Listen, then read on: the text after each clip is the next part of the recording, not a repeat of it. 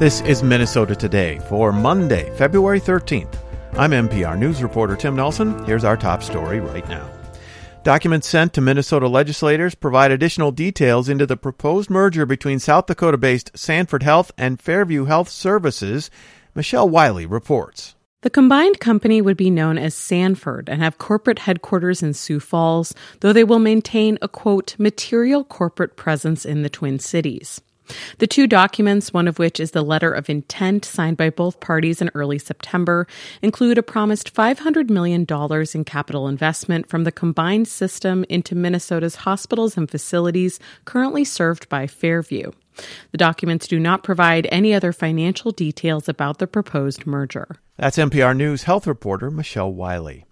And federal prosecutors have filed charges against the man suspected of assaulting Minnesota Congresswoman Angie Craig. Matt Sepik reports. Craig suffered an abrasion to her lip in the attack early Thursday in an elevator at her Washington, D.C. apartment building.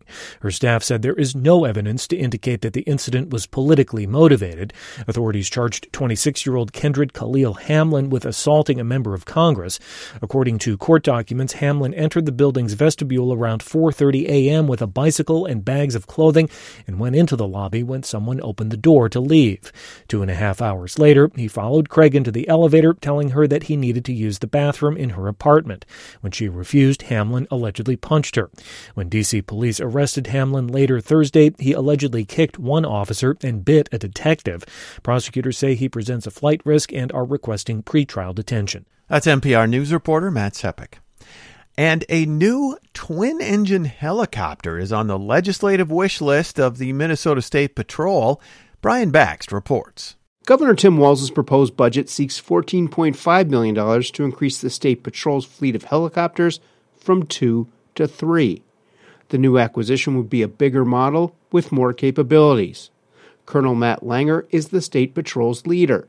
He told the Senate committee that state troopers are relying on air support more frequently as they intervene in violent crime, break up street racing, and conduct search and rescue operations. The biggest advantage is it does allow us to do nighttime search and nighttime rescue with the hoist versus the long line missions that we currently do with the two single-engine helicopters.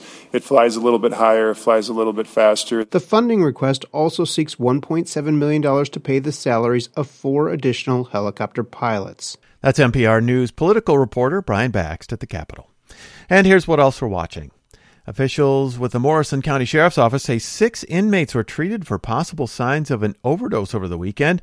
The incident happened Saturday evening at the Morrison County Jail in Little Falls. Correction officers found an inmate that was unresponsive and called for backup. First responders administered Narcan, among other life-saving efforts. The sheriff's office has 5 other inmates in the same unit, then began showing symptoms of an overdose as well. All 6 inmates were transferred to St. Gabriel's Hospital, and all 5 of them had to be treated with Narcan. They are now back in custody after treatment. The case is under investigation by the sheriff's office and Little Falls police. And dozens of couples are scheduled to get married on Tuesday as a tradition of free marriages resumes in Hennepin County Court for Valentine's Day. The practice started more than a decade ago, but was interrupted by the COVID pandemic. Judge Bill Cook helped get the wedding tradition started in 2013. He says it has wide appeal. Court staff enjoy helping people start their married lives together, and couples like having a memorable anniversary and saving a little money. Cook says judges volunteer their marriage services, which usually cost $100 or more. Judges will be conducting marriages on the bridges in the building atrium in 15-minute intervals. About 25 couples expect to be married. This year's marriage schedule is booked, but next year's Valentine's schedule will open on the court website in January. In sports, the Timberwolves tip off against the Mavericks in Dallas, and the Wild host the Florida Panthers tonight in St. Paul. In weather, tonight should be partly cloudy with lows in the mid-20s in northern Minnesota to the lower 30s in the south. Forecasters say a rainy day is ahead, starting in southwestern Minnesota and turning to snow later in the day with a winter storm watch in west central Minnesota. Highs tomorrow will be in the mid-30s in the north to the lower 40s in the south. That's it for Minnesota Today. Thanks for listening. I'm Tim Nelson. Kathy Wurzer will be back in the morning with an update. Until then, stay healthy and stay safe.